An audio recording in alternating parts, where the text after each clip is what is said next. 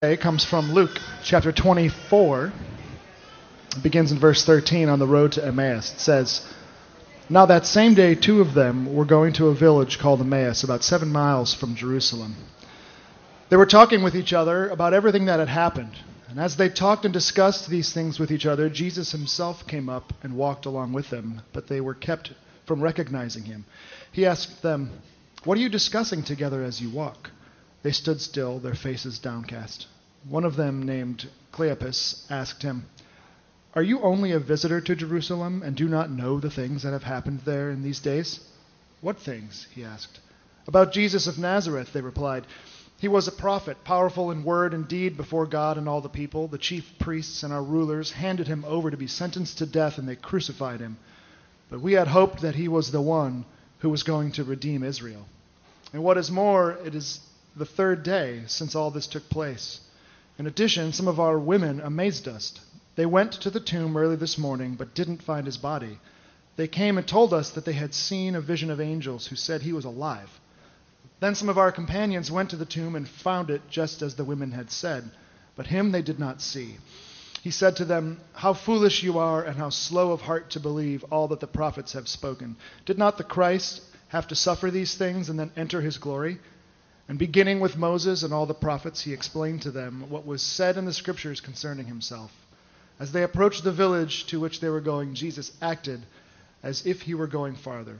But they urged him strongly, 'Stay with us, for it is nearly evening, the day is almost over.' So he went in to stay with them. When he was at the table with them, he took bread, gave thanks, broke it, and began to give it to them. Then their eyes were opened and they recognized him, and he disappeared from their sight. They asked each other, 'Were not our hearts burning within us while he talked with us on the road and opened the scriptures to us?'" This is the word of the Lord. Thank you, Kevin.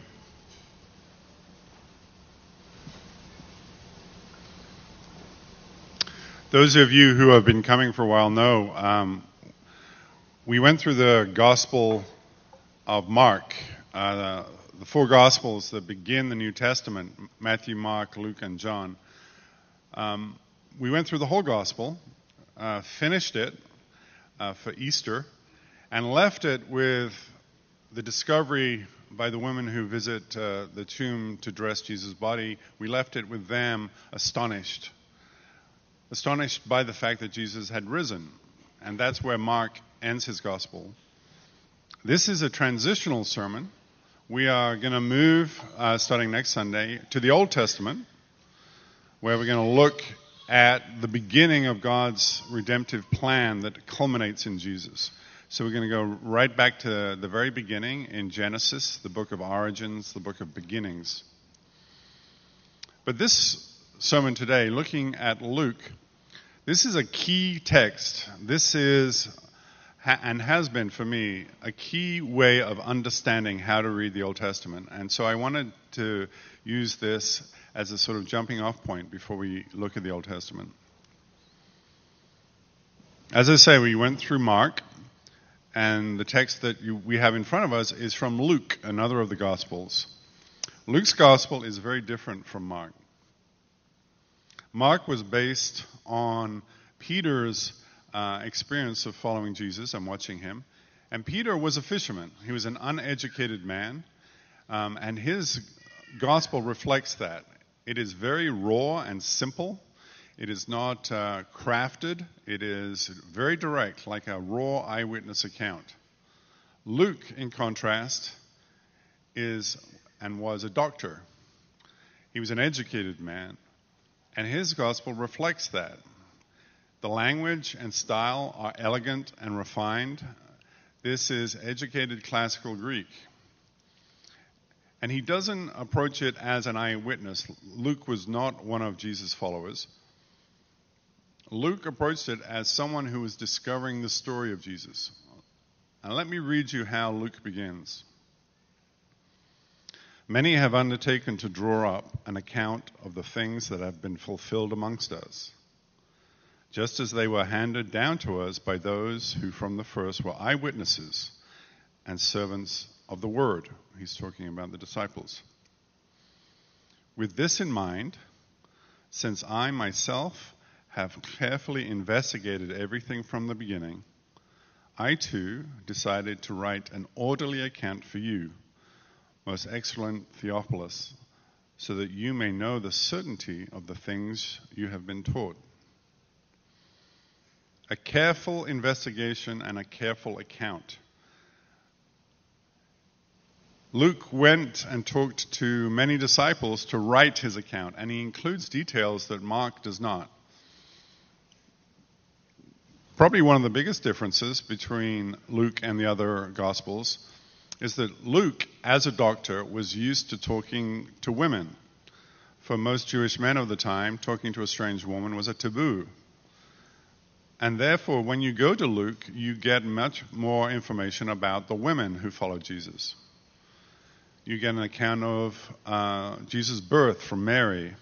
You get Elizabeth's account of the birth of John the Baptist. You get stories about Jesus as a child, his bar mitzvah, going to the temple and preaching. And one of the stories you get is this story, the road to Emmaus. Clearly Luke talked to these two disciples and got this story from them. And the reason I'm bringing it before you is I think this is the key story for understanding how to read the whole Bible, and will be the basis of how I approach the Old Testament when we go through Abraham. So you should be at least aware of what I'm about. So let's have a look at it. Now that same day, this is the day of the resurrection. This is the day that in the dawn, the women go to the tomb.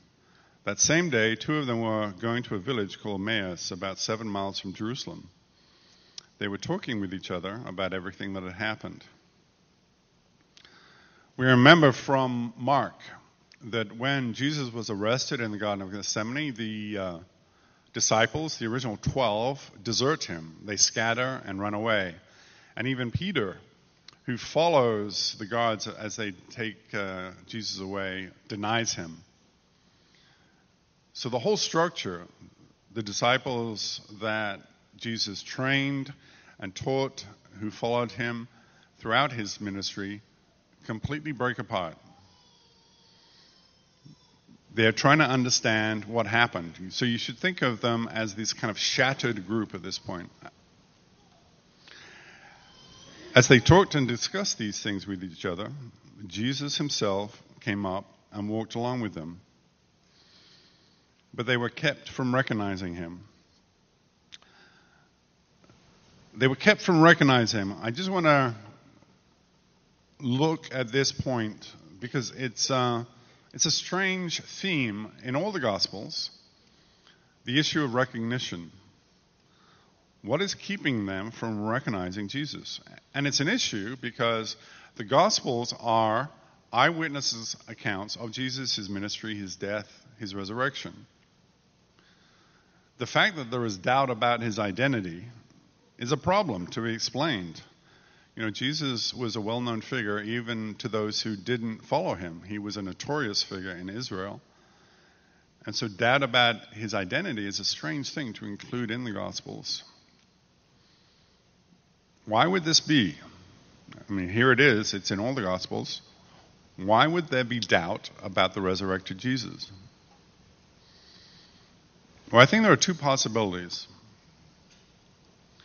The first is that this is the resurrected Jesus, the glorified Jesus. By the way, this resurrection is in the future of every Christian. All Christians who put their faith in Christ will be resurrected and be reunited with him forever. So this isn't of just academic interest. This is our future. This is your future. What happens when you're resurrected? Well, Paul in his letter to the Corinthian church tells us. Someone may ask, how will the dead be raised? What kind of bodies will they have? What a foolish question. I actually think it's a good question, but Paul is not impressed. When you put a seed into the ground, it doesn't grow into a plant unless it dies first. And what you put into the ground is not the plant that will grow, but only a bare seed of wheat or whatever you are planting. Then God gives it the new body he wants it to have. So our resurrected bodies will be in continuity with the bodies that we have that go to the grave, and every one of us will face it, unless Jesus returns quick. That body that goes to the grave has the same relationship to our final bodies as a seed or an acorn has to an oak tree. There will be an astonishing transformation and growth. So the first thing to think about is there is continuity between who we are now and what we will become. However, there will be transformation. Paul says this: the glory of the heavenly bodies is different from the glory of the earthly bodies. Our bodies are buried in brokenness, but they will be raised in glory. They are buried in weakness, but they will be raised in strength. For our dying bodies must be transformed into bodies that will never die. Our mortal bodies must be transformed into immortal bodies. I remember when I first became a Christian and I read this. All week I had this image of me walking down the street and doing a sudden turn, and the new Tony would go this way, and the old would continue, and it would be all the aches and pains of my old body and my fillings and, the scars and the gray hairs and all the parts of me that are unwholesome, and they would just flop onto the sidewalk in this gelatinous blob, and I would walk away free. I'm not sure it's exactly like that, but it's going to be pretty wonderful. By the way, it's also a promise. I know that some of you have issues with your body. All of us face weakness in our bodies, face diseases in our bodies, face things about our bodies that are not working as they should. They will be gone. The resurrected body, sown in weakness, will be raised in strength. All the allergies, all the problems, all the aches and pains, all the weaknesses, all the struggles of our earthly bodies will be completely gone. It's an amazing promise. So one possibility is that the resurrected Jesus was somehow different because he just looked different. The wear and tear of his 30 years living in Israel, living in the sun and the dust and the hard work and the poor diet, somehow that was removed, and you had a perfected body of Christ. I don't really buy that one. I think more is going on here, and you will see why when we get to the Lord's Supper part, when we get to breaking bread. The second possibility is that Jesus really has become something different. That he has been transformed from the person, the physical person that you relate to as you would to any other human being, into some new kind of relationship. There's a beautiful moment in John's Gospel when he talks about Jesus' resurrection. He tells the story of Mary Magdalene, who goes and finds the tomb empty and is desolate. She gave up everything to follow him, and without him, she has no idea what her life is about. The tomb is empty. She sees a man she doesn't recognize in the garden. Just like the two disciples here on the road to Emmaus, by the way. He's right there. She doesn't recognize him until he calls her name Mary. And then she throws herself at him. And Jesus says this: "Do not hold on to me, for I have not yet ascended to the Father. Go instead to my brothers and tell them, I am ascending to my Father and your Father, to my God and to your God." She only recognizes him when he calls her name personally. It is still a personal relationship, but it is a changed relationship. What has changed? Well, notice he says, "Go instead to my brothers and tell him." Who are his brothers? They are the disciples. They are the foundation of the Christian church. The apostles who, through the Holy Spirit, begin the Christian church with Peter's first sermon. She's saying, don't hold on to me, this finite physical person right in front of you, because I'm going back to God. Where you will find me in future is the church, which becomes the body of Christ. Not just for a small group of people who can follow Jesus and touch him and know him personally, but for everyone.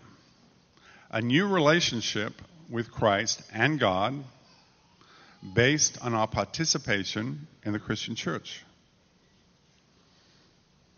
The cross has changed things. It is not so much his physical change, although of course he is resurrected, he is glorified. But the cross has changed his relationship with everybody. Christ is now available to everyone through the church. The body of Christ is now present in the world through the church. And faith and participation in that church, where the gospel is preached and the people gather as his body.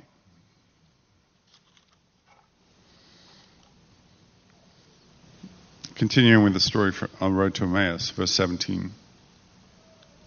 He asked them, "What are you discussing together as you walk along?" They stood still, their faces downcast. One of them, named Cleopas, asked him, "Are you the only one visiting Jerusalem who does not know the things that have happened there in these days?" "What things?" he asked. "About Jesus of Nazareth," they replied. "He was a prophet, powerful in word and deed before God and all the people. The chief priests and our rulers handed him over to be sentenced to death, and they crucified him. But we had hoped that he was the one who was going to redeem Israel. And what is more, it is the third day since all this took place." We had hoped that he was the one, the Messiah. Their minds cannot grasp this new reality revealed by the resurrected Christ. They have difficulty connecting the Jesus of miracles and wonders, the one who is going to redeem Israel.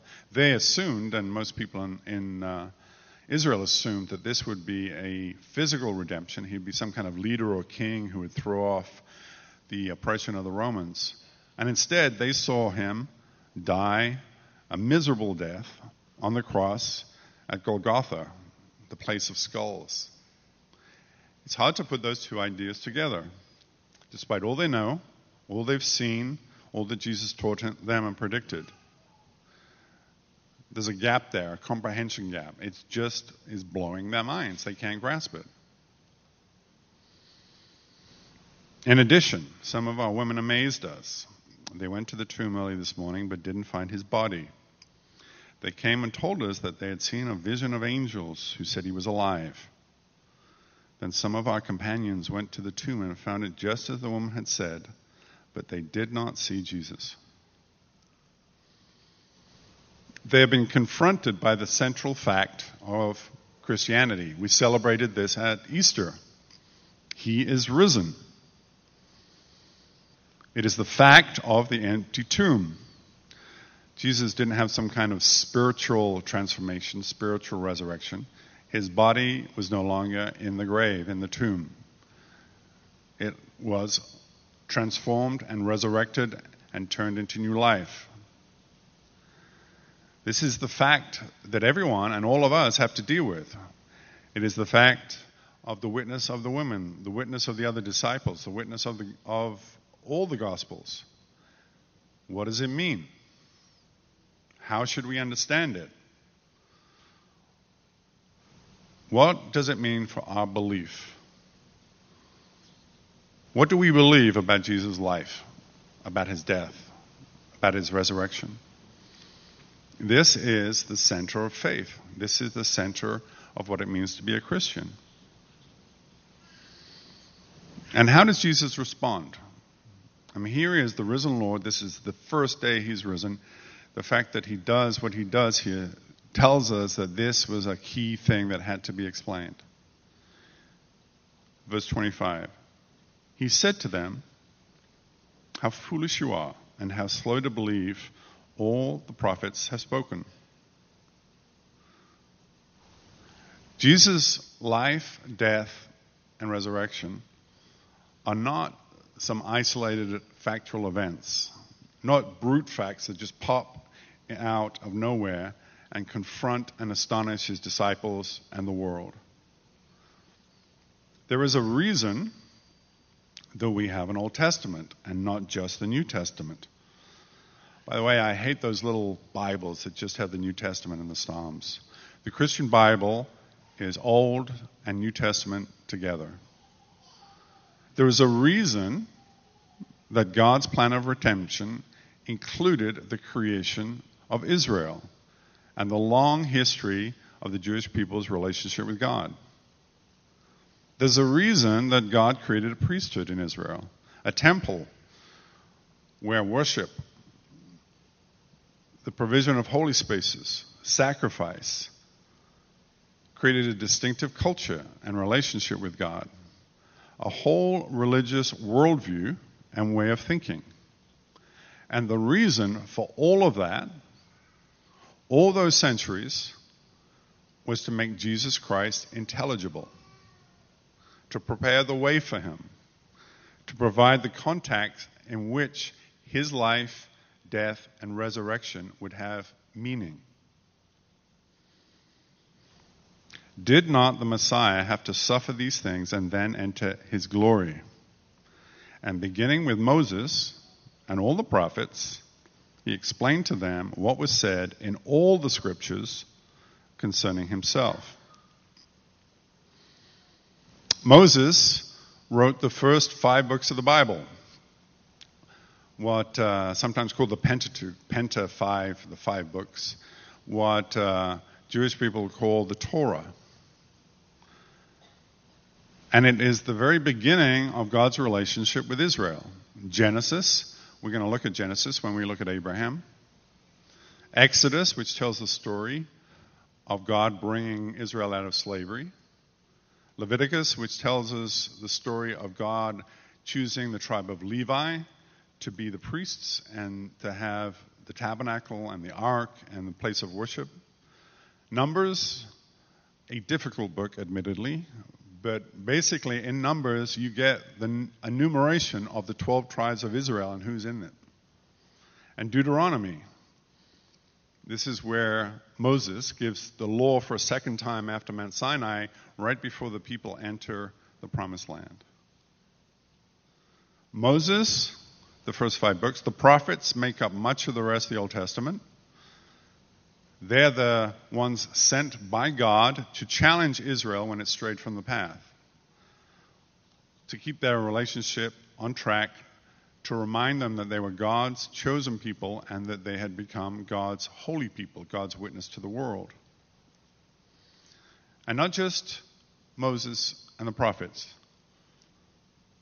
And beginning with Moses and all the prophets, he explained to them what was said in all the scriptures concerning himself. It's all about Jesus. From Genesis to Revelation, it's all about Jesus. You'll sometimes come across churches, whole denominations, that focus on the New Testament. That's where Jesus is. Why would we bother with the Old Testament? Some parts of it are difficult to read. It's hard to understand. What does it have to do with Jesus? Well, Jesus tells us right here. It has everything to do with Jesus. And that's why we should read it. It's why next week we're going to start a new sermon series in the Old Testament after spending so much time in the New Testament. And also just personally, parts of the Old Testament are difficult to read. That was thousands of years ago, millennia ago, at least 3 or 4. That was the Bronze Age. People had different ideas, had different lives, had different values. But they worship the same God who is at work in their lives, and everything in it is about Jesus. Is about preparing us to understand who Jesus is and what he did. And therefore, it is the key. Every time you read the Old Testament, every story, every verse, every word points to Jesus. And my personal experience is, when you read something in the Old Testament that's hard, that doesn't make sense, that is confusing, that is the time you should pray. Right, just stop reading and ask God. You know, God is the wonderful counselor. God is the teacher. Ask God to reveal the gospel in that word, in that verse, in that story, in that chapter. And the question you should ask, and you should ask this explicitly, how does this point to Jesus? What truth does it reveal about Jesus? How does this help me get closer to him? And you can turn the Old Testament from some dry history, which some people think it is, into this wonderful living document that reveals things that are extraordinary. I hope that we can find some as we go through the life of Abraham. How foolish you are, and how slow to believe all that the prophets have spoken. Did not the Messiah have to suffer these things and then enter his glory? And beginning with Moses and all the prophets, he explained to them what was said in all the scriptures concerning himself. So that's the direction we're going. Verse 28. As they approached the village to which they were going, Jesus continued on as if he were going further. But they urged him strongly, "Stay with us, for it is nearly evening, and the day is almost over." So he went on to stay with them. When he was at the table with them, he took bread, gave thanks, broke it, and began to give it to them. Took bread, gave thanks, broke it, and gave it to them. You hear me say these words every week when we go to the Lord's table. These are the words that Jesus used when he fed 5,000 with 5 loaves and 2 fishes. These are the words that he used when he was with the disciples for the final time the night before he was betrayed, when they had together the Last Supper, the Lord's Supper, because that's what this is.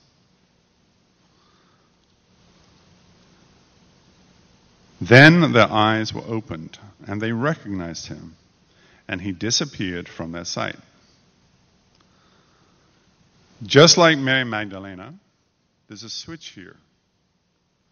She didn't recognize the person in front of her until he called her name, until she was called by him. And where did he send her? To the disciples, to the Christian church. And what do you find at the very center of the Christian church? The Lord's table. If you are having difficulty with your faith, if your relationship, your prayer life, your worship life, if you're confused, if life is just overwhelming you, you need to come to the table, because there you will find him. There you will find Christ. There he will be fully recognized and revealed. They asked each other, "Were not our hearts burning within us while he talked with us and on the road and opened the scriptures to us?" This one always strikes me. When I look at my Christian life, I became a Christian at 30. But when I think about my life, I always knew that God existed. I always felt safe in the world. Every time I looked at the stars or a sunset or a horizon or something extraordinary and beautiful, I just knew there was a beauty behind that beauty. I didn't know the name, I didn't have the words, but I just felt emotionally safe. My heart knew. But my head, conditioned by secular education, rebelled. Christians are stupid. Christianity doesn't make any sense. Until I went to Manhattan and I listened to Tim Keller. a very intellectual man who explains Scripture and shows you how it makes sense, that it is rational, that it is coherent, that it is an integrated way of living in the world. And my heart, already knowing, was joined with my head, which said, at some point, fair enough. Okay, I give up. And I became a Christian. And it was at the Lord's Supper. Because at the Lord's Supper, you look at it and you think, what is it? Oh, it's bread and it's wine. And your head looks at it and it's bread and it's wine. But your heart knows it's Christ. The bread is his body on the cross. I mean, that's where he is. And if you want to meet him today, that's where you find him. Let's pray. Lord, we wander in the world bewildered, overwhelmed and tempted, led astray by many things. But Lord, you call us because you're faithful. You redeem us because you're our Savior. And you meet us and feed us when we need you. I pray, Lord, if there is anyone in this room who needs to know you, who wants to know you, who is still in doubt, that you would meet them at this table. And that this would be the moment of recognition when they get to see you clearly. Lord, I pray that for all of us. Show us yourself, Lord. Draw us in and reveal who you are to us, each one of us. I pray for that in Jesus' name. Amen. So as we